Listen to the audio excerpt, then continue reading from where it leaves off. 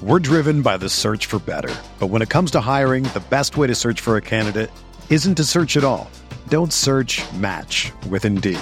Indeed is your matching and hiring platform with over 350 million global monthly visitors, according to Indeed data, and a matching engine that helps you find quality candidates fast. Ditch the busy work. Use Indeed for scheduling, screening, and messaging so you can connect with candidates faster.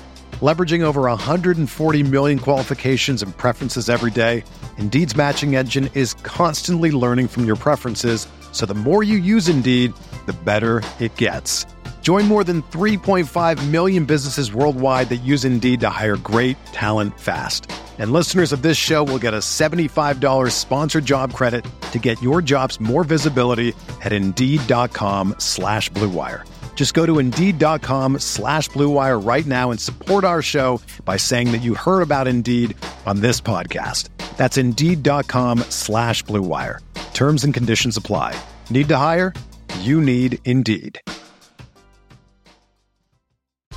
Whether you're a world-class athlete or a podcaster like me, we all understand the importance of mental and physical well-being and proper recovery for top-notch performance.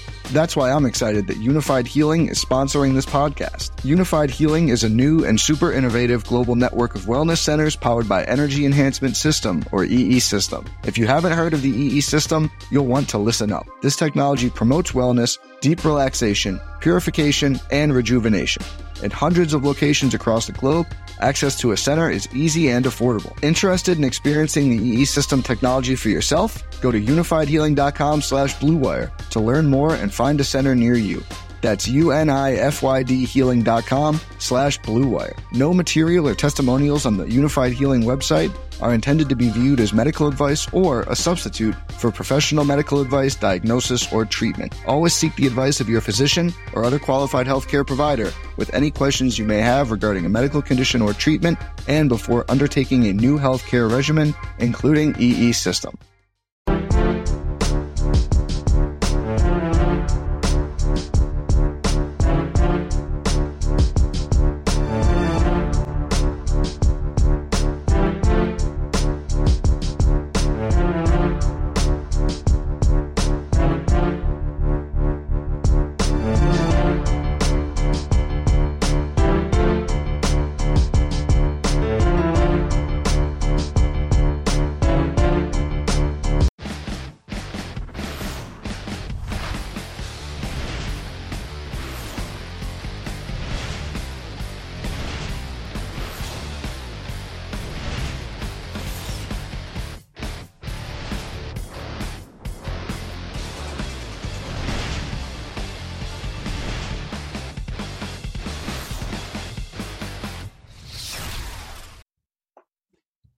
Hello and welcome to a very special bird carcass edition of the quote-unquote expert, quote-unquote roundtable. My name is Adam Levitan.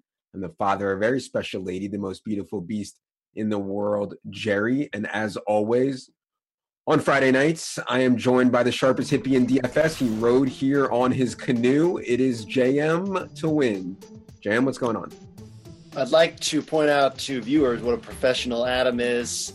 It's his least favorite holiday. He sounded like, Adam, you sounded like a 40% version of yourself right before we came on air. And then camera comes on and Adam's like 100% energy. So just bringing the heat. I love it. So shout out to Adam for sustaining life through the worst holiday in history, apparently. Yeah, I'm feeling a little burnt out, a little bit. I haven't regged a lot for this week, mostly because I haven't been able to pay attention to main slate that much. I was heavily invested in the Thanksgiving slate and was kind of stressed about that. But I'm probably going to end up playing a decent amount. So I am interested to hear a lot about what you have to say on this slate. I didn't see a ton of very cheap options this week. I think that there are some undervalued players in the mid-range. Kind of my first instinct on this slate was that the optimal lineup construction, or the most common lineup construction, would be a balanced approach. I don't know if you have seen anything different. I don't really know. I try not to pay too much attention to the noise. I know early in the week I did my Monday night pod, and the first thing that stood out to all of us was, try to pay down at wide receiver and pay up at running back, just because there's no value at running back at first glance. We'll get into that in a bit. There's a couple guys I like quite a bit at the lower end for upside, and they're kind of questionable in cash games, but we'll work through that. But yeah, I think there's a lot of different ways you can go on this slate. I think on a slate where the clearest path is one thing, but it's not necessarily the clear best path. It gives you a lot of freedom to do different things in tournaments and whatnot. So yeah, we can get through this. I'm excited too. I mean, Thanksgiving's a weird week, like you said, a lot of work for the Thanksgiving slate, and then time with other things. So this is kind of like buckle down time tonight, tomorrow, and I always get a clear read on things after we do our show. So I'm looking forward to that. I think I have slight connectivity issues here in New England, right on the beach. So hopefully you guys can hear me all right, and we'll see what we learned tonight. Yeah, you sound good. Real quick before we get into it, you didn't actually eat turkey, right? Do you have like some substitute turkey that you ate? I did eat turkey. Oh no! So I what was worse was sugar, because I don't usually eat a lot of sugar. So I usually eat fish is the only meat I eat, but lean meat doesn't bother my stomach. So I dipped into the turkey a little bit, had maybe a quarter of a serving just for tradition's sake. But I mean, I feel like trash right now. If you're gonna like break your no meat rule, the worst thing to do is break it on some like thick, dry, like disgusting turkey. But anyways, no, you know what? I actually broke it in Nashville too, eating leftover chicken off of Derek Carty's plate. Which is, I'd realized I hadn't really eaten anything all day. And who do you think broached the subject of, Carty, are you gonna finish all that? Can we eat it? Silva. You got a guess from that voice? Yeah, Silva. Your boy Evan Silva. So we picked at some chicken as well. So I've had some good bad lean meat the last few days. All right. Let's get into this slate. We'll start the quarterback position. As always, we're referring to DraftKings scoring and DraftKings roster construction. I think if you don't realize the massive differences between DraftKings and FanDuel, you're doing yourself a disservice. So we are referring to DraftKings scoring, DraftKings pricing here at the quarterback position below 6K. I did not see a ton to chew on, but my favorite play, I think, at the quarterback position, or one of my favorite plays at the quarterback position, is below 6K. I have no idea if he's chalk or not. I have no idea if other people are talking about him or not, but I believe that Jacoby Brissett is set up really well in a home game against the Titans, who have turned into a funnel defense once again, just like they were last year. Expect a pass-heavy game plan. Colts are on a long week playing at home on their turf, where T.Y. Hilton has performed really well. And we've seen Jacoby Brissett have these huge games when he's had good matchups. Tore through the Browns, tore through the 49ers, tore through the Texans. So that's my favorite quarterback play under 6K. I have no idea if other people are on it. Did you look at Brissett, and what do you think? That's what you bring to the table, right? You're supposed to have all the pulse on the industry, what's going on. I know. I'm a mess. Thanksgiving week's throwing us off. So I mean, I'll dip deeper than that to a couple three puke-worthy plays, but I think they're all viable. With how little value there is, I think they're potentially viable in cash. The only thing that throws a wrench in it is that I think Russ Wilson can get like 30 points, and I don't want to pay. I think there's some cheap guys who can get us 14 to 18 points, which if they get that and the expensive guys get 22, I'm happy. I'm thrilled. If they get that and Russ gets 30, then we're in tough shape. But I do think CJ Beathard against a Seattle team that, the 49ers are still first in pace of play, first in passing play percentage. Adam's shaking his head. But against a team missing their two best players in the secondary, Beathard has been consistently putting up 14-plus points. Paxton Lynch, again, shake your head some more at that. But against Oakland – and you got Bill Musgrave. You bring in a new coordinator, the only thing they're going to do is simplify everything. So what they want to do is give him – basically they're going to try to get him two reads on the same side of the field every play to give him easy decisions, scheme guys wide open, short, quick passes. I think that he can pile up points. Again, these are all like risky plays, but I think that they're all viable.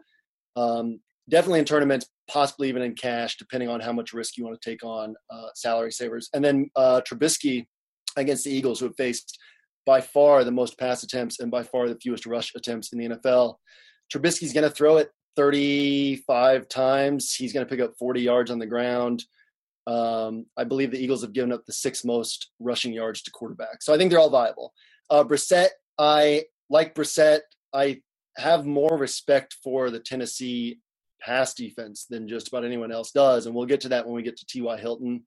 I do think that Brissett is a high upside play. I think he's a great tournament play. I think his floor is lower than most people will assume. So I'll kind of stop there and just say I do think that his upside is high. I think his chances of hitting his upside are a little bit lower than most will assume. So ownership will probably climb higher than where I want to go on him, but I like the play in general. My problem with Beathard and Trubisky is you're talking about like not only really shaky low floor quarterbacks, but also like atrocious weapons. You know what I mean? And at least Paxton Lynch has Emmanuel Sanders and Demaryius Thomas, and Paxton Lynch is somewhat athletic. They're encouraging him to run. I know Vance Joseph came out this week and said, hey, listen, we want Paxton Lynch to run. And Paxton Lynch is 4,400. I don't even know what Beathard and Trubisky are. I assume that they're more. But 4,400. 46, yeah.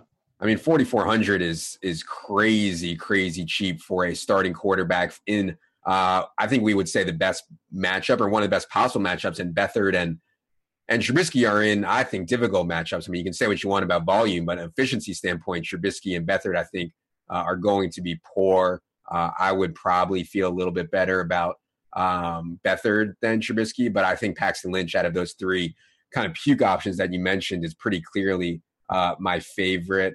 One other guy under 6K that we didn't bring up is Tyrod Taylor back in the saddle, going to Kansas City. This Kansas City pass rush is #bad now. They're just getting no pressure on the quarterback whatsoever. And also their corner situation opposite Marcus Peters is just a total disaster. We know Tyrod Taylor has like a 4.5 point rushing expectation every week. So I think Tyrod at 5,800 is okay. The problem is once you start creeping into that high 5K range, then you have guys like, you know, Matt Ryan and Marcus Mariota and Andy Dalton or whatever else you want in the 6K range. So Tyrod would probably be more of a strict GPP play for me. Anything on Tyrod, and do you have any favorites in the 6K range? Yeah, you kind of like spelled out my thoughts exactly. Was I said in my article this week, well, first off with Tyrod, my one main concern outside of it being on the road at Arrowhead, obviously we know he plays a lot better at home, but it's just that they really don't throw the ball downfield. The Bills are really a short passing team. The Chiefs have allowed the lowest completion rate in the NFL. The issue isn't that it's just easy to complete passes. The issue is all the big plays. So those are going to be tougher to come by. And what I said was like, yeah, I like Tyrod, but then when you look at him at 58, you're like, okay, but I could get up to Dalton at 6K or Mariota at 6,300. And then once you get to Mariota at 6,300, you're like, Russell Wilson 7K. So I like Dalton a lot. Obviously, I think by now people know I'm higher on the Browns defense than most people are. They've allowed the 8th fewest yards in the NFL. The issue with the points is just all the turnovers. So the turnovers are going to be there. Bengals are going to force turnovers. Dalton will have short fields to work with, but you're probably looking at 240 yards, and you hope you get those 4 touchdowns again. Mariota, I think, is just a phenomenal spot. It's just he's not their whole offense like Russell Wilson is for Seattle, and I have concerns on him too. But I like Mariota is my favorite in this range. I like him more than Matt Ryan. Matt Ryan is constantly, I think it's 4 out of his last 5 games under 30 pass attempts. Steve Sarkisian is just a complete dunce. And while I love the matchup, I can't trust it as much as I can trust some of these other guys. So I'll go Mariota in that range as my favorite. I'm assuming that's where you're landing as well. Yeah, I mean, I always love Marcus Mariota. I think I'm higher on Matt Ryan in this spot than you probably. I mean, even if you have a dunce coach, even if you've underperformed a lot of the year, like home in the Dome against Tampa, like it's not going to get much better than that. So at 6,400, I'm certainly intrigued by Matt Ryan. But yeah, Andy Dalton, although he's often struggled in the division, like not against the Browns, he's torn apart the Browns. So I don't know, maybe Jason McCourty makes a big enough difference there where you want to be like, I'll just find the 300 or 400 to get to Mariota or Ryan. Before we get to Russ, any thoughts on Cam and Breeze, both going on the road? Both, I think, would say probably have middling matchups. There are injuries in the Rams secondary. I have Cam and Breeze more as GPP plays than cash game options. Do you have any thoughts on them? Yeah, Breeze is just he's never a guy that you'll say is a bad play. He's not on paper, he's below a lot of these other guys. You can always just justify a shot on him in tourneys. Cam Newton is basically Tyreek Hill or Melvin Gordon right now. There's nothing we can even look at in the matchups to say this is a spot where Cam will do well, this is a spot where he will do poorly. It's not dependent on the matchup so much as which version of Cam Newton shows up. So I think you can always take a shot on him in tournaments for 30-plus points. Obviously, his floor is like 12 points. So Cam is not a guy I'm focused on. He's not a guy I like because I like higher expectation. I like more certainty than that. But I think both guys are very fine in tournaments for sure. Yeah, I think the difference with Cam lately is like he's running 9 to 10 times a game consistently now, back to like where he was in 2015. And anytime you get 9 to 10 rushes from Cam Newton, it's like, man, that provides you a pretty high floor. But yeah, it's just an okay matchup. All right, the two guys in the 7K range everybody is going to want to roster, may not be able to afford, is Russ Wilson with the state of their defense, as you mentioned, with the state of their run game, which is a stone disaster. It is all on Russ. Everything is on Russ. He's 7K. Tom Brady, we know it is likely to be a blowout against the Miami Dolphins. Tom Brady is 7,700. I think Tom Brady's ownership will stick around maybe like the 10 to 12% range just because he's so expensive. I doubt we'd be paying for Tom Brady in cash, but do you see viability to paying for Tom Brady in tournaments even at 7,700? I like Brady slightly less than I like Russ. I love both guys. I think that they're 1 and 2, and in whatever order you want to put them for raw point expectations. My concern with Russ, so here's the thing. Russ is their whole offense, right? You know that. I know that. 90% of the DFS population knows that. Darrell Bevell has no idea. And I talked for weeks about how reactive this Seattle team is. So they have scored I believe it's their last 4 games. They've scored between 14 and 41 points. All of those games have been between 3 and 6 point games. Like they play every game close and they play to their opponent. These aren't 41 to 38 games because the Seahawks decided to open things up. These aren't 14 to 17 games because the Seahawks the Seahawks just try to run the ball. They're complete idiots. So I have I think if you roster Russ, do not even look at scoring until almost halftime or halftime, like after Russ gets that, 2-minute or 4-minute drill, because they're going to try to run the ball the first quarter and Russ is going to have 4 passes and 1 carry, something dumb like that. So it pisses me off. I'm concerned about San Francisco's weapons and the viability, as you pointed out, of them actually putting up points. So I'm genuinely concerned about Russ, but he's shown a floor of 18 points lately and a ceiling of like 39 or whatever. I mean, the only way for them to move the ball is with Russell Wilson throwing, running the ball. So I'm a little bit concerned. Obviously he's the best on paper play, but that's why I'm just as fine going with Tommy as I am with Russ in this spot.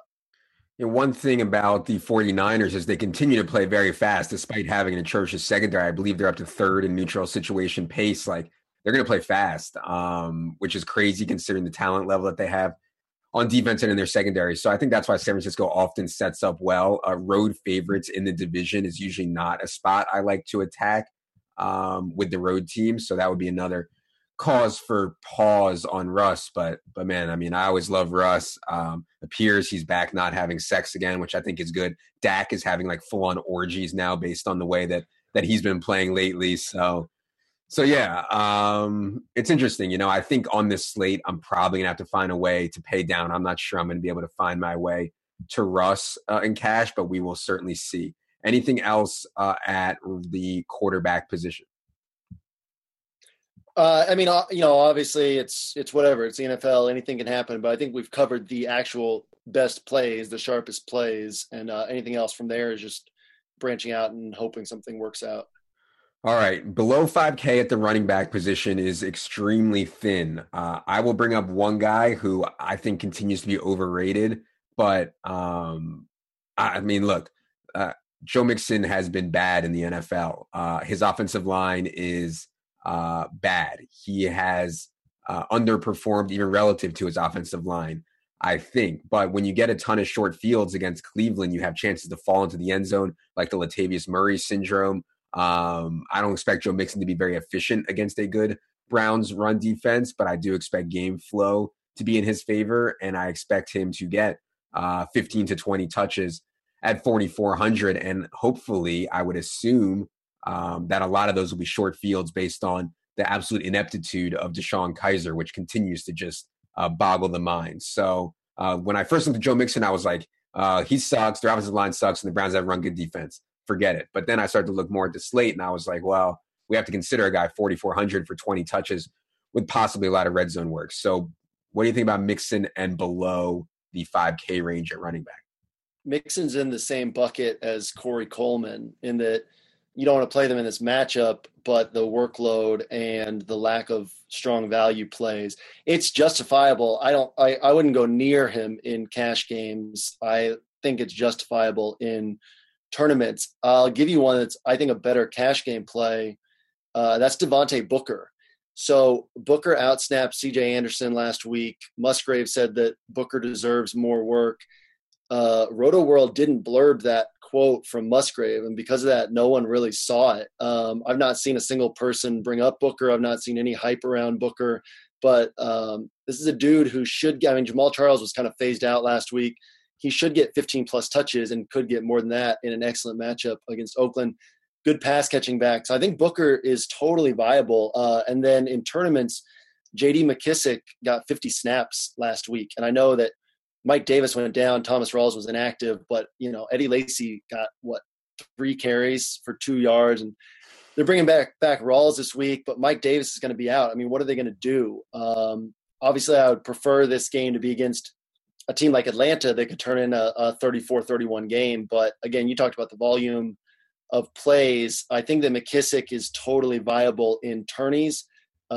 He's averaging, I think, like 4.4 yards per carry compared to 2.5 and 2.6 for Lacy and Rawls. So you'd think at some point, maybe after Darrell Bevell is dead and gone, someone will realize that this was the guy they should have been giving the ball to more. But I like it. And then, last week you texted me on Sunday about what I called the cheat code, which was Crowell and Duke Johnson together, playing them like a single high-priced running back. And I would argue that the roster spot is just more valuable than doing that. But last week I didn't feel tremendously confident in any of the high-priced running backs, and this week there's not a lot of value. So this is one more that last week, before they have Coleman and Josh Gordon to throw to, that I'm willing to go there together, treat them as one high-priced running back, 4+ points in 6 of the last 8 games. It's the only way for the Browns to move the ball. I know they're idiots. They don't know what they're doing. Hugh Jackson is he's a guy that we used to like when he was with the Bengals. We used to call him a talent optimizer. He was a guy that we felt strongly about. I think he's just in over his head as a head coach. But I do think that Crowell and Duke Johnson is, once again, a viable way to expose yourself, probably to 24 to 31 points and treat it as one high-priced running back and just say, look, there's my value, and I'm hoping for 25 to 30 and move forward from there. Yeah, I think this Bengals defense has a chance to play really well against the Browns. So I'm not sure I would make that play this week. When you said cheat code last week, I thought you were referring to playing Bruce Ellington and Crowder together. I thought that was the cheat code. I got confused on what the cheat code was last week. Yeah, I mean, and for me, so here's the thing though, like the Bengals they've allowed the 3rd most running back receptions.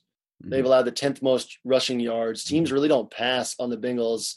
And when they do, they throw to the running back. So I just think that it's the track record. It's, coming into last week, it was 6 out of 7 games that they'd scored 24 plus, but now it's 6 out of 8 games. But even that, like, you're locking in a bad game from those two combined is like 18 points. And there's a lot of high priced running backs who could end up with 12 or 14. Mm-hmm. I'm fine spending that salary there.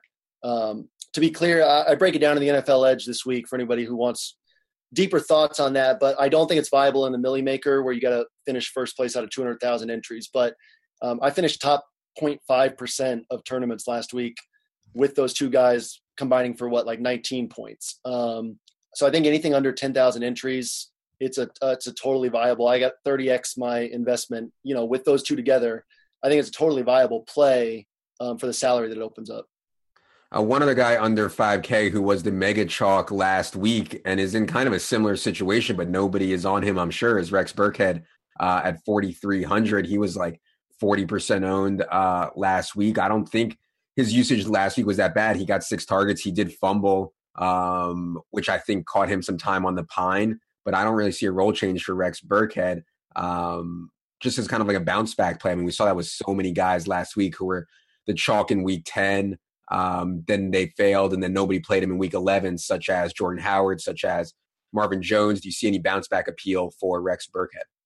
Yeah, I hadn't thought much about it just because I don't like trying to figure out the Patriots backfield, and I feel like we can lock in Dion Lewis as the guy to get 12 to 15 carries. But yeah, I like that call in tournaments. I mean, for anybody who liked Burkhead last week, there's literally no reason to like him less this week. I didn't like Burkhead last week, so I won't be there. But for anybody, if you liked Burkhead last week, everything still sets up the same. Like Adam said, I think that's a really sharp call in tournaments.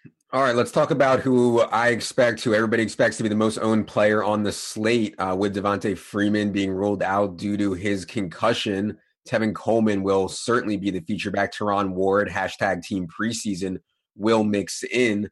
DraftKings has normally done like a very aggressive job of pricing up backups in these kind of situations. They kind of half-assed it a little bit on Tevin because he's not cheap, but he's not expensive. But I still think he's at a price at 6,500 where he'll just be massively owned. Is Tevin Coleman in a home game against the Bucs good chalk or bad chalk at, say, 40%, 45%?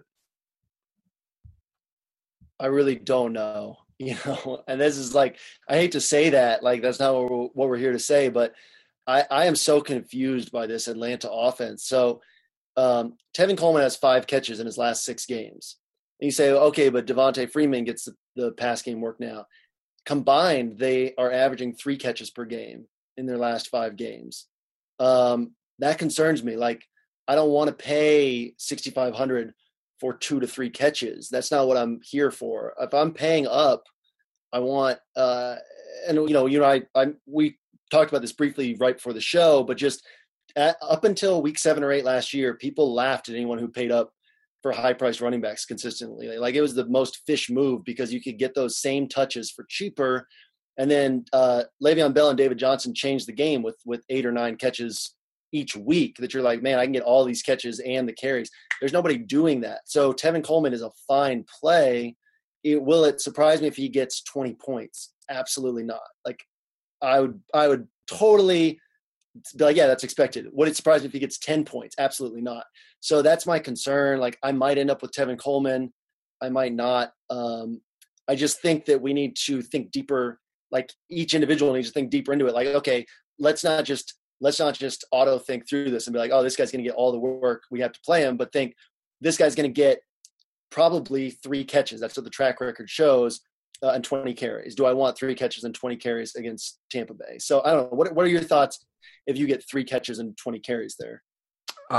Yes, 3 catches and 20 carries at 6,500 for a player I think is pretty talented in Tevin Coleman. Yes, I think part of the issue why we haven't seen pass game usage out of the running backs is just like play volume. Like, the Falcons just aren't running enough plays. I think they're like 28th or 29th in plays per game. Like, they just haven't been sustaining drives against this Tampa defense, which is one of the league's worst in terms of pass rush, one of the league's worst in terms of defending wide receivers. I think they will sustain more drives. So yeah, anytime like a running back or really anyone is going to get into the 50% range in tournaments, you can make a good case for a fade, especially when they're up over 6K. But I don't know. I'm probably not going to try to overthink it too much. I do not understand what you're saying. I mean, I don't know. It's a tough call. The other thing about the fading Coleman is like running back is not great this week. So right, from a position scarcity standpoint, I think people are just going to end up defaulting to Coleman. You know what I mean? Yeah, but I mean, back-to-back games, 20 carries and 1 catch, and one was against Seattle. Sure, fine, but the other was against Dallas. And he got 15.8 points. I guess I'm happy with 15.8 points, but like if he's going to be 40% owned in tournaments, I'm also fine trying to find somebody who I think can get 30. And to be clear, I think Coleman can get 30. I don't think it's locked in. I think he could also get 12 or 13. So I'm a little more concerned than most will be. I might end up on him. I don't really know at this point. I think maybe one of the only strong plays in the 5K range is Carlos Hyde, who continues to see massive pass game usage. He's 5,500. I believe his price might be depressed due to DraftKings adjusting for Seattle, which I'm not certain we should be adjusting for anymore given the state of their defense. So Carlos Hyde is like kind of popping in kind of some of the modeling stuff. How do you feel about him? Yeah, I mean, I think his floor is the same as Coleman's, and I think his ceiling's about the same. Like I think he's a very similar play as far as you throwing all these catches he's getting. I think he's a really strong play to bring back if you're using Russell Wilson. Because if you're using Russ, you're saying Seattle's going to score points. And if Seattle puts up points, the 49ers throw the ball a ton to Carlos Hyde when they're behind. So, I would love to get those 8, 9, 11 targets for Carlos Hyde while everybody else is paying 1K more for 3 or 4 targets for Tevin Coleman. I love Carlos Hyde this week. All right, up in the top range, there is Todd Gurley in a home game against a depleted Saints defense. There is LaShawn McCoy going on the road to Arrowhead. There is Mark Ingram going on the road to the Rams. There is Kareem Hunt in somewhat of a bounce-back spot at home against the Bills team, which has been absolutely shredded by the run since trading Marcel Darius. And there is Alvin Kamara, who continues to be the hottest back in the entire league. Is anybody popping out to you in that high-priced range? For me, it's the game in LA, the Gurley, Ingram, and Kamara. I love all three of them. If salary weren't an issue, I would roster all three guys. I think I rank them for raw points probably Gurley, then Ingram, then Kamara. The Kamara being at the bottom is just because, touches are likely to be lower as they've been most weeks. But I'm fine rearranging that in any order. LaShawn McCoy, the Chiefs have allowed the fewest rushing yards of 20-plus yards.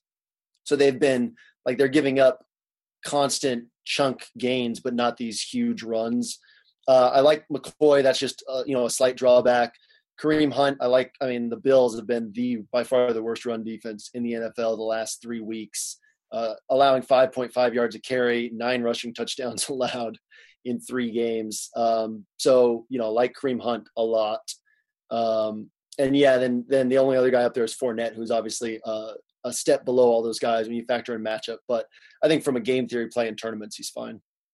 Yeah, I think Kareem Hunt's usage has been fine. The overall kind of poor play of not only Alex Smith lately, but also the Kansas City defense has been so underwhelming lately. They just keep setting up Kareem Hunt with these really long fields. He has no red zone opportunities. They're just not stringing together drives. They're just not playing well. And Kareem Hunt's been playing awesome. His usage has been okay, fine. They're just not putting him in the positions to score well. If you think that Kansas City can play really well and the defense steps up against the Bills, Kareem Hunt, I think will have a big game. So, I like Gurley a lot too. He is the most expensive one in this group. You think Gurley over Ingram even at 500 more? For raw points, I think I'm likelier to end up with Ingram because expectations are close enough between the two that I'm fine rolling with Ingram if I want to use that 500 elsewhere. But with Ingram, I don't know. I think it's kind of a toss-up, 45, 55, even with the arrange them in raw points in that order. So, yeah. But Gurley, just so many red zone touches. Obviously, Ingram, same thing. But Gurley is just dominating workload. He's first in the NFL in carries inside the 5, second in carries inside the 10, second in carries inside the 20, locked in pass game volume. Robert Woods is out. I think there's a lot to like there. Anything off the board? We already went off the board a little bit. Anything else off the board at running back? No, I think if I'm going down cheap, I'm going Devontae Booker in tournaments, considering J.D. McKissick, considering pairing the Browns running backs together. But we've hit on the things that are standing out to me at running back. All right, let's move to wide receiver. I think we should start with the biggest injury of the week, which is Robert Woods. I think so. Like, there's two questions. A, do you think Cooper Kupp will move out of the slot and play in more two wide receiver sets? And B, do you think that he will see an increased target share? If so, he's an awesome play, even though Kenny Vaccaro will be back, the slot defender for the Saints. And B, or C, I guess, do you think Sammy Watkins will move to the right side at all? Because I think, like, people smarter than me have shown that Jared Goff, like, one of the reasons that Robert Woods' target share is so high compared to Sammy Watkins is because Goff literally can't go left, like Funkhauser's nephew in Curbs. So, like, Sammy Watkins hasn't had more than 5 targets since, like, week 2. Everybody assumes that's going to change with Robert Woods out. I guess my question is, will they move Sammy Watkins around the formation and play some of Robert Woods' role? Either way, no Ken Crawley and no Marshawn Lattimore for the Saints. I mean, this is setting up as kind of a perfect storm with the way the injuries have broke on both sides for both Kupp and Sammy Watkins. So do you have takes on this Rams situation? We expect them to be high owned. Yeah, the Lattimore and Crawley news came out today, so I'm still kind of processing all of that. The with Woods out, so first off, expectations for targets. I don't think it changes a ton. Goff has been up over 37 pass attempts in a couple straight games. That's when Woods' volume has really risen. Against a New Orleans team that's far better attacked on the ground, I expect them to keep Goff under 30 pass attempts as they had for most of the season. They're 29th in passing play percentage. So, if he drops from 37 passes to 27, there goes Woods, 10 targets right there. So I don't think that the distribution among the rest of the guys changes that much. I think Kupp stays in the slot. I think, we see Pharoh Cooper or Mike Thomas or whoever they're going to put on the other side. And then Sammy Watkins, I really don't know. I think we're guessing. I think that we've seen that McVay is using Watkins as a deep threat. He's using him as his Deshaun Jackson. His ADOT is in the top 6 or 7 in the NFL. That's how they're wanting to use him. So, I genuinely think we're completely guessing. If he's going to be chalk, Watkins is a pretty easy guy for me to fade. I think that ownership percentage projections is something to pay attention to leading up to the week because we are 100% guessing. And anytime when you're 100% guessing, that makes that guy a high variance play. Like if Watkins stays in the same role, nobody would want him. And sure, you can still go off for a splash play, but not at high ownership. You don't want him. So I think that there's a chance that they get him more involved. I'm going to keep my ear to the ground and maybe we get a little more clarity by tomorrow. But with the news we have right now where we're just guessing and saying, yeah, I think Watkins, whatever, I'm fine staying away from him because, he could very well end up in the same role, same target share. I don't expect Goff to throw more than 30, 31, 32 times. So I don't think his target expectation changes a whole lot this week.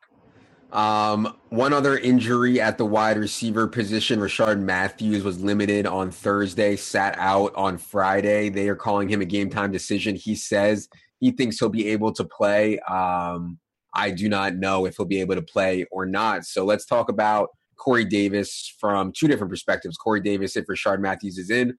Corey Davis, if Rashard Matthews is out. Corey Davis is up to 4,900, which is a little more than I'd like to pay for a guy who has shown a bit of a struggle to separate.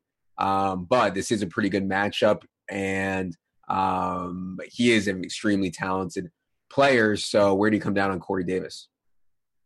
Yeah, Corey Davis was one of my favorite plays even before there was any Rashard Matthews news. He's been kind of a cash game staple for me. He's been my Jamison Crowder of this week or my Sterling Shepard of this week. Is just a guy that I'm gravitating toward on almost every roster I build. Obviously that could change by Sunday, but right now that's where I'm at. That's where I've been since Monday.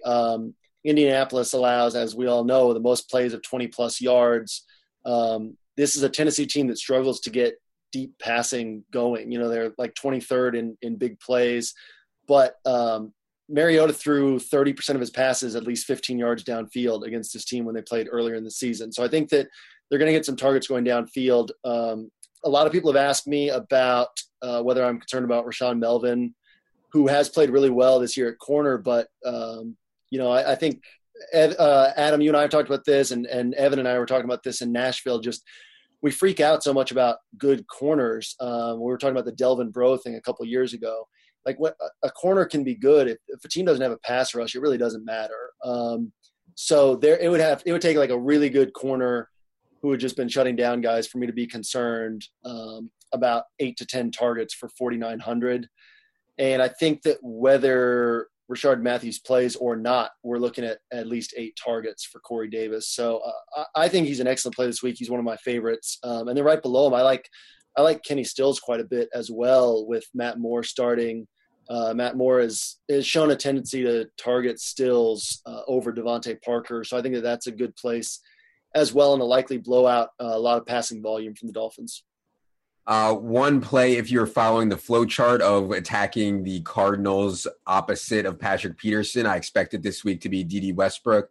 Keelan Cole will be in the slot. Dede Westbrook came off of IR/return, made his NFL debut last week, ran 21 routes on Blake Bortles' 33 dropbacks, had a fumble, dropped a pass, but still caught 3 balls for 36 yards on 6 targets. Like, this dude is a baller.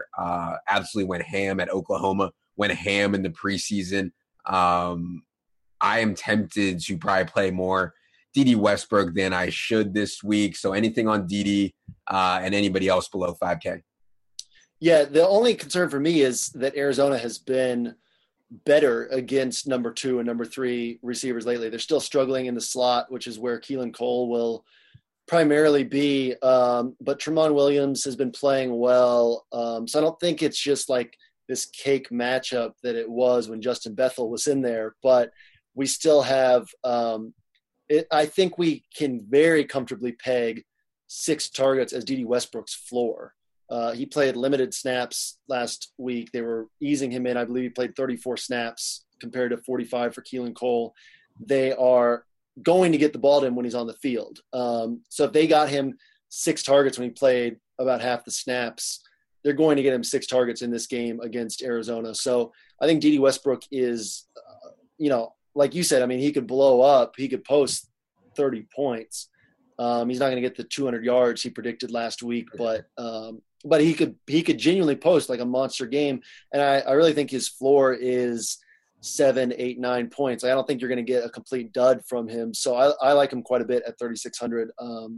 I think he and Corey Davis are my favorite plays under 5K at wide receiver. Yeah, Corey Coleman, I projected for 8 targets at 4,300 in a tough matchup, at least worth considering. And with Kelvin Benjamin hurt and Jordan Matthews banged up, we've seen Zay Jones play a lot better lately. I think he's in play at 4K. You mentioned Kenny Stills. Let's move up a little bit here into the 6K range. You mentioned you had some concerns on T.Y. Hilton. I do think he will be popular.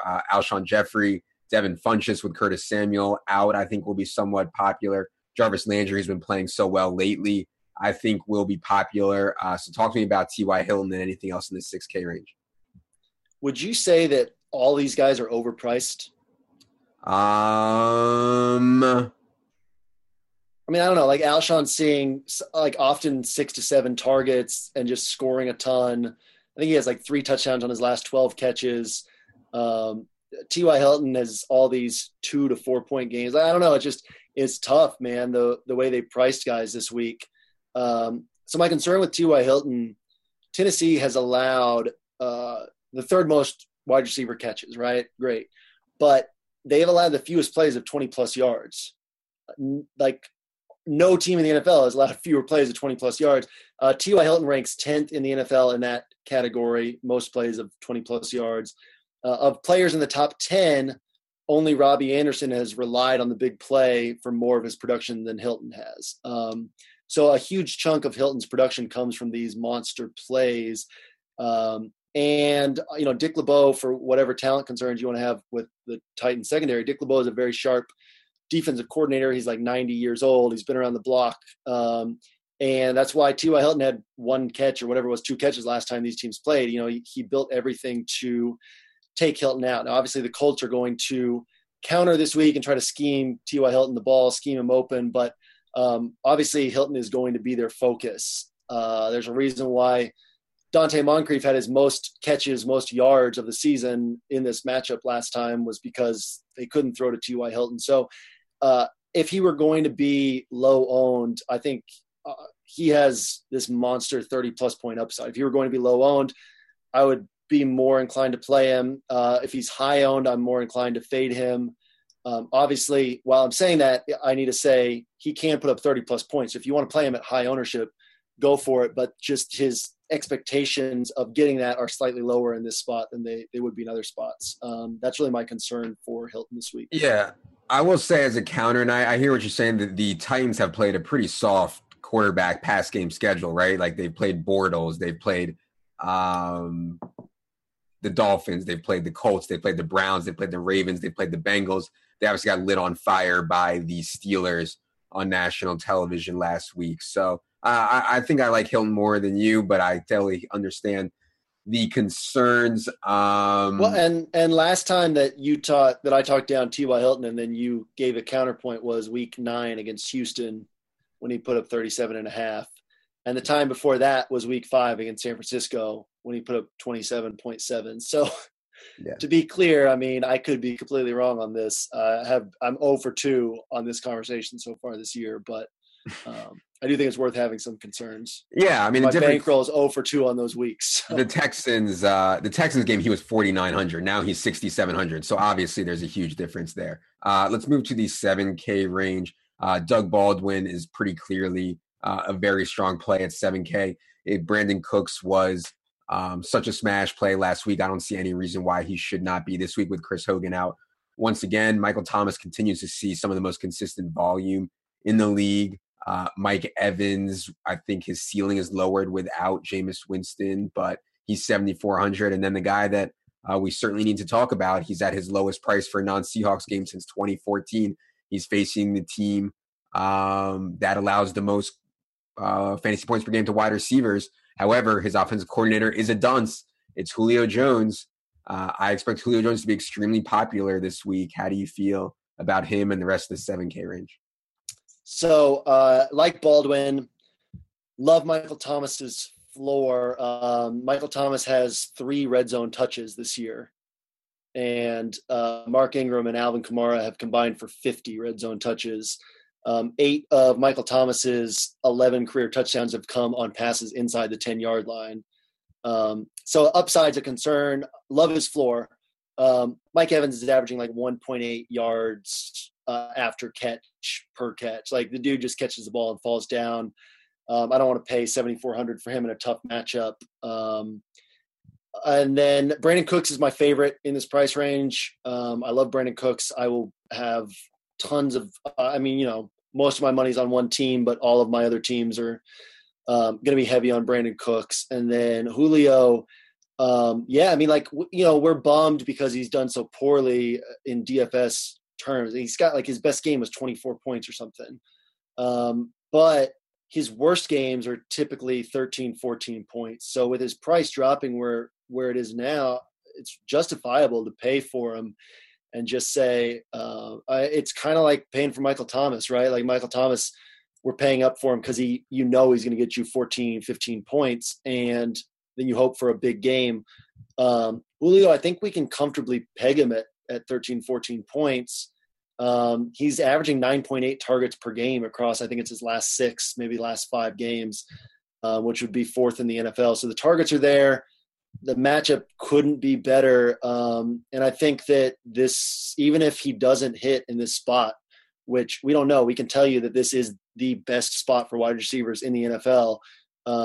We can't tell you when Steve Sarkisian will figure things out and actually get this offense scoring points, get Julio the yards that he should be getting. But I think that you're not going to be bummed because I think he'll still get you 14 or 15 points. And at this price, that's not going to kill you. So I'm definitely looking for a way to fit Cooks and Julio together. I think that Cooks has the same floor as Julio, and right now a higher chance of hitting his ceiling. So I'm going Cooks over Julio in this price range. I think he's the better on paper play. Same floor, same ceiling, higher percentage chance of hitting his ceiling. But I really want both guys if I can get them. And so, yeah, I mean, there's some things to work out there of how to do that. But I do think that Julio, like, this is the best spot he's going to have. So, right, dive in and don't miss out on the 40-point game if it comes, I guess. Yeah. I think the thing for tournaments is like he's probably going to be like 30% owned or 35% owned. And if you think that he has a reasonable shot to only score 14 or 15, yeah, that's fine. But if you fade him in tournaments, there's certainly a lot of other options you can look at, including perhaps AJ Green, who is 300 more than Julio, will probably come at significantly less ownership, or I guess I shouldn't say significantly. I mean, I think AJ Green will be pretty owned considering it's Cleveland. People probably aren't aware of Jason McCourty. I think Julio is a significantly better play than AJ Green in this matchup. But once you start to factor in ownership, do you have any AJ Green takes?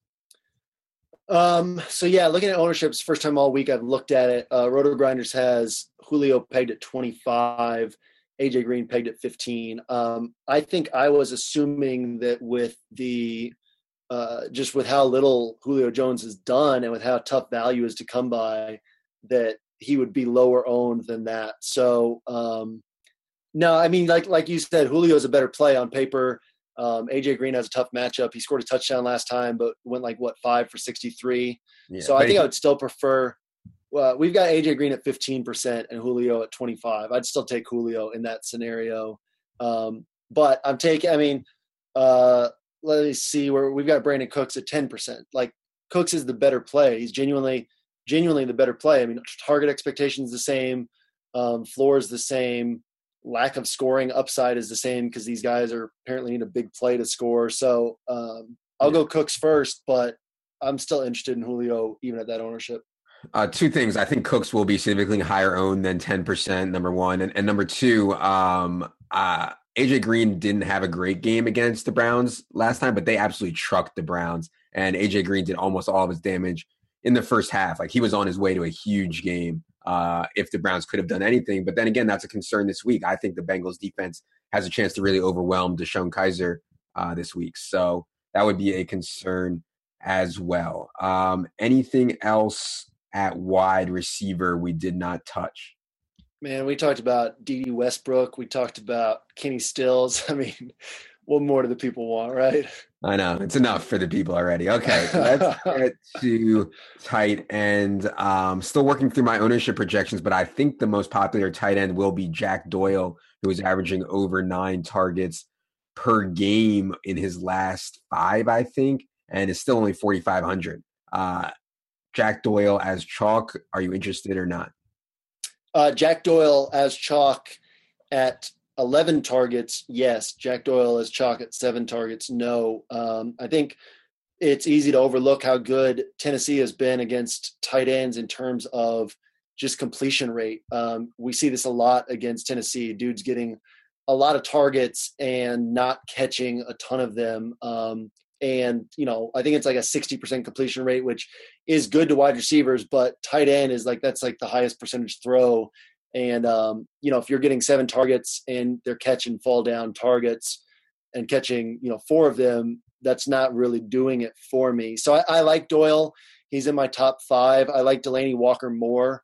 Delanie has not scored this year on 6 red zone targets. And last year he scored, maybe it's 8 red zone targets. And last year he scored on about half of his red zone targets. So there's definitely positive touchdown regression coming for Delanie Walker. He's getting the looks and just not scoring. He's seen 8+ targets in, I believe, 4 out of 5 games. So for 500 more, I like Delanie more than I like Jack Doyle. A better player, a better offense, and higher yardage upside. But I think that for me in this range, and really I probably won't break out of this range, it's Delanie, then Jared Cook and Jack Doyle kind of side by side, then Greg Olsen, with a lot of upside for Olsen in tournaments. And then if you want to go below that, I like Tyler Kroft, but I'd rather these guys. Yeah, I'm concerned that coming off such a serious injury that we've seen aggravations on, that they'll limit Greg Olsen. I haven't seen anything reported like that, but that would be my concern on Greg Olsen, but certainly in tournaments, that makes sense. I think Jared Cook is an awesome pivot off of Jack Doyle. Jared Cook actually leads the Raiders in yards, continues to just be a huge part of their offense. And when you play the Broncos, even though they're certainly weakened this year, a lot of the targets get funneled inside to the tight ends. So I like Jared Cook. Delaney, is always so banged up, and that's why he doesn't end up on my list. But if you think Delaney is healthy, I agree. He is pretty strong as well. And Tyler Kroft, as Jay mentioned, the flow chart play, the Browns continue to just get absolutely buried by the tight end position. If you are willing to pay up, and I think it will be somewhat contrarian to pay up this week because of how little value there is and because the high-priced tight ends kind of failed lately. I mean, Zach Ertz failed in his last game. Rob Gronkowski failed in his last game. Travis Kelce did play well, but Travis Kelce is 7,300. I doubt very many people are going to play Gronk at 6,900, even though the Dolphins have been absolutely atrocious against the tight end position. And I don't think very many people are going to play Zach Ertz either for a myriad of reasons. He hasn't had a good game in a while due to his hamstring injury. And Jimmy Graham, I think, is in a really good spot too, or at least in a reasonable spot at 5,800. So I think there's some good plays to be contrarian if you pay up at tight end. Would you agree there? Does anybody stand out to you? Yeah, I agree. I'm not on Ertz. Carson Wentz has not thrown the ball more than 31 times or more than 32 times since week 2. He's averaging 16 completions per game across, I think it's his last 5 or 6 games.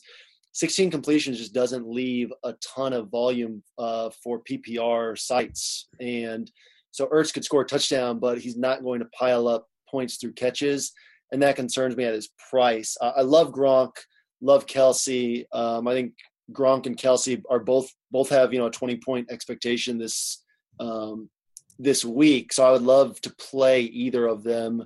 And then again, Jimmy Graham is just seeing all the end zone work in the NFL. Like if you put every end zone target in the NFL into a bucket, like half of those targets have gone to Jimmy Graham this year. So I think he's a good play week in and week out. Obviously high variance because you're depending on the touchdown, but I think he's a strong play. Not a guy I would pay up for in cash games, but just because if you don't get the touchdown, you're in rough shape for what you paid for. But in tournaments, the upside's definitely there. Yeah, he's only 800 more than Delaney Walker. Yeah, but I mean, okay, so Delaney Walker, though, he's getting 12 to 15 points these 4 straight games without scoring a touchdown, and the usage in the red zone is there. Not Jimmy Graham's usage, but, I mean, Delaney Walker is fine. He's healthy right now. He's been producing, and the only reason nobody's paying attention is because he hasn't scored the touchdowns. Yeah. No, that's true. The dude, I guess he's fallen through my crack, honestly, just because he's always on the injury report. And I think he lives in Hefe's building or something. He's got to be richer than that to live in Hefe's building. You know what I mean? All right. Good point. Fade Delaney Walker. Let's we've picked on Hefe so much this year in his absence. Let's move on to defense. People saw what Jacksonville did last week. People saw what the Ravens did last week. People saw what the Chargers did last week and on Thanksgiving. They are going to be hungry, I think, to pay up for defense. Jacksonville is facing Blaine Gabbert. The Eagles are facing Mitch Trubisky. The Bengals are facing Deshaun Kaiser. The Raiders, if you can stomach that, are facing Paxton Lynch. I think my initial lean was the Eagles against Trubisky, but they have such low pass volume. If they can keep the game close, which I know it's unlikely, but if they do, they'll just try to run the ball on every play, and that's obviously not good for defensive scoring. So I think the Bengals and the Eagles are right there, and obviously the Jaguars just somehow get there every single week. The Jaguars just the Jaguars only have 10 DK points right now. All right, here's their defensive touchdowns. So anything at defense that stood out to you? Yeah, I'm really not concerned about the pass game volume with the Bears. I mean, the Eagles have faced, I believe, 15.8 running back rush attempts per game, which is just an absurdly low number. They're one of only 3 teams facing fewer than 20. Teams just cannot run on the Eagles, and the Eagles always have a lead. So I think we see a lot of passing. Eagles are, I believe, 3rd in sacks and 2nd in interceptions. Maybe I have those flipped around. But yeah, I mean, I like the Eagles defense quite a bit. I'll throw the Patriots in that bucket against Matt Moore. And I just think that, mistakes will be made by the Dolphins. I like all those ones you mentioned, and I'm not all those that you mentioned besides the Raiders, who just don't force turnovers. I think they'll get their first pick this week, but they don't get sacks, they don't force turnovers. So just expectations overall are pretty low. even if they get a defensive touchdown, you're probably looking at like 12 points or 14 points. So I'm fine skipping them. Are there any cheap defenses that you like? I mean, I think that the Jets are viable in tournaments against the Panthers just because they do force turnovers and Cam is mistake prone. I think that you could even make a case for Cleveland. Again, they get sacks, they stop the run, they've allowed the 8th fewest yards. Andy Dalton makes some mistakes. Not a strong play, but if you want to pay down, that's all I've seen really that I can stomach. Yeah, Jets were on my list. Arizona in a home game against Blake Bortles was on my list, and the Falcons in a home game against Ryan Fitzpatrick. But, nothing great. And once you get up to that high kind of 2K range, then you're not that far away from perhaps the Patriots or the Eagles or something like that. So, I'm going to try to find a way to get up to kind of the mid 3K range, I hope, at defense. All right, the people need their stacks. They want to know who to stack up. We will give one contrarian stack, one chalky stack. Why don't you go first with one of those? Yeah, I'm going to throw a contrarian stack at you. Paxton Lynch to Demaryius Thomas or Emmanuel Sanders, and I wouldn't mind throwing Devontae Booker onto that team. I think that people are going to completely overlook Demaryius and Emmanuel Sanders. Paxton Lynch is not a significant downgrade from what they've had with Simeon and Osweiler. And again, Musgrave is going to just scheme really easy completions to these guys. So I think, things could go totally off the rails. We're talking about Paxton Lynch, a first-round pick who they've refused to let see the field even when he's been healthy. But in tournaments, I mean, would it surprise any of us if Demaryius catches 8 or 9 balls or if Emmanuel Sanders catches 8 or 9 balls? And against this Raiders defense, that could go for 100, 120 yards and touchdown. So I really like that in tournaments. I think it'll be really low owned. I will give a chalk stack first, and it is Matt Ryan to Julio Jones. Just a really high floor, I think, in a home game against the Bucs. Like Falcons, this is the best spot they've faced all season. This is the worst pass defense they've faced all season. This is the cheapest Julio has been since 2014. And I didn't check Matt Ryan's kind of price log, but at 6,400, I mean, he's 1,300 less than Tom Brady this week. So it would be pretty hard for me to see Ryan to Julio failing. I know some people are going to be like, oh, well, Julio got 6 for 80. He failed. Well, at 7,700, that's not really a fail for Julio. I will go with about it as chalky as you can be. We've got Russ Wilson as our highest owned quarterback, Doug Baldwin behind only Julio, Corey Davis, and T.Y. Hilton at wide receiver. But I think that's a great pairing going Russ to Baldwin.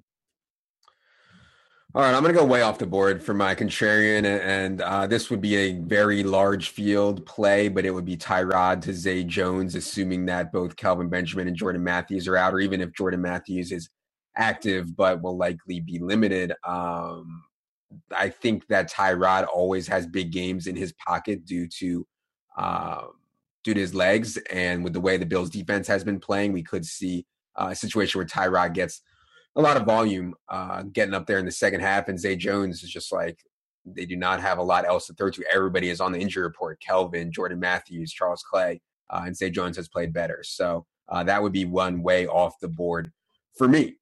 That is love that call. Oh, that means a lot to me. It means nothing to you, but I do love it.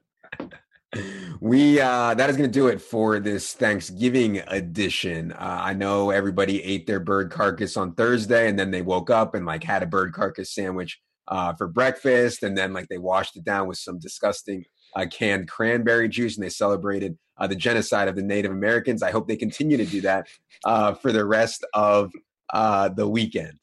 For Jerry, for JM, I am Adam. Good luck, everybody.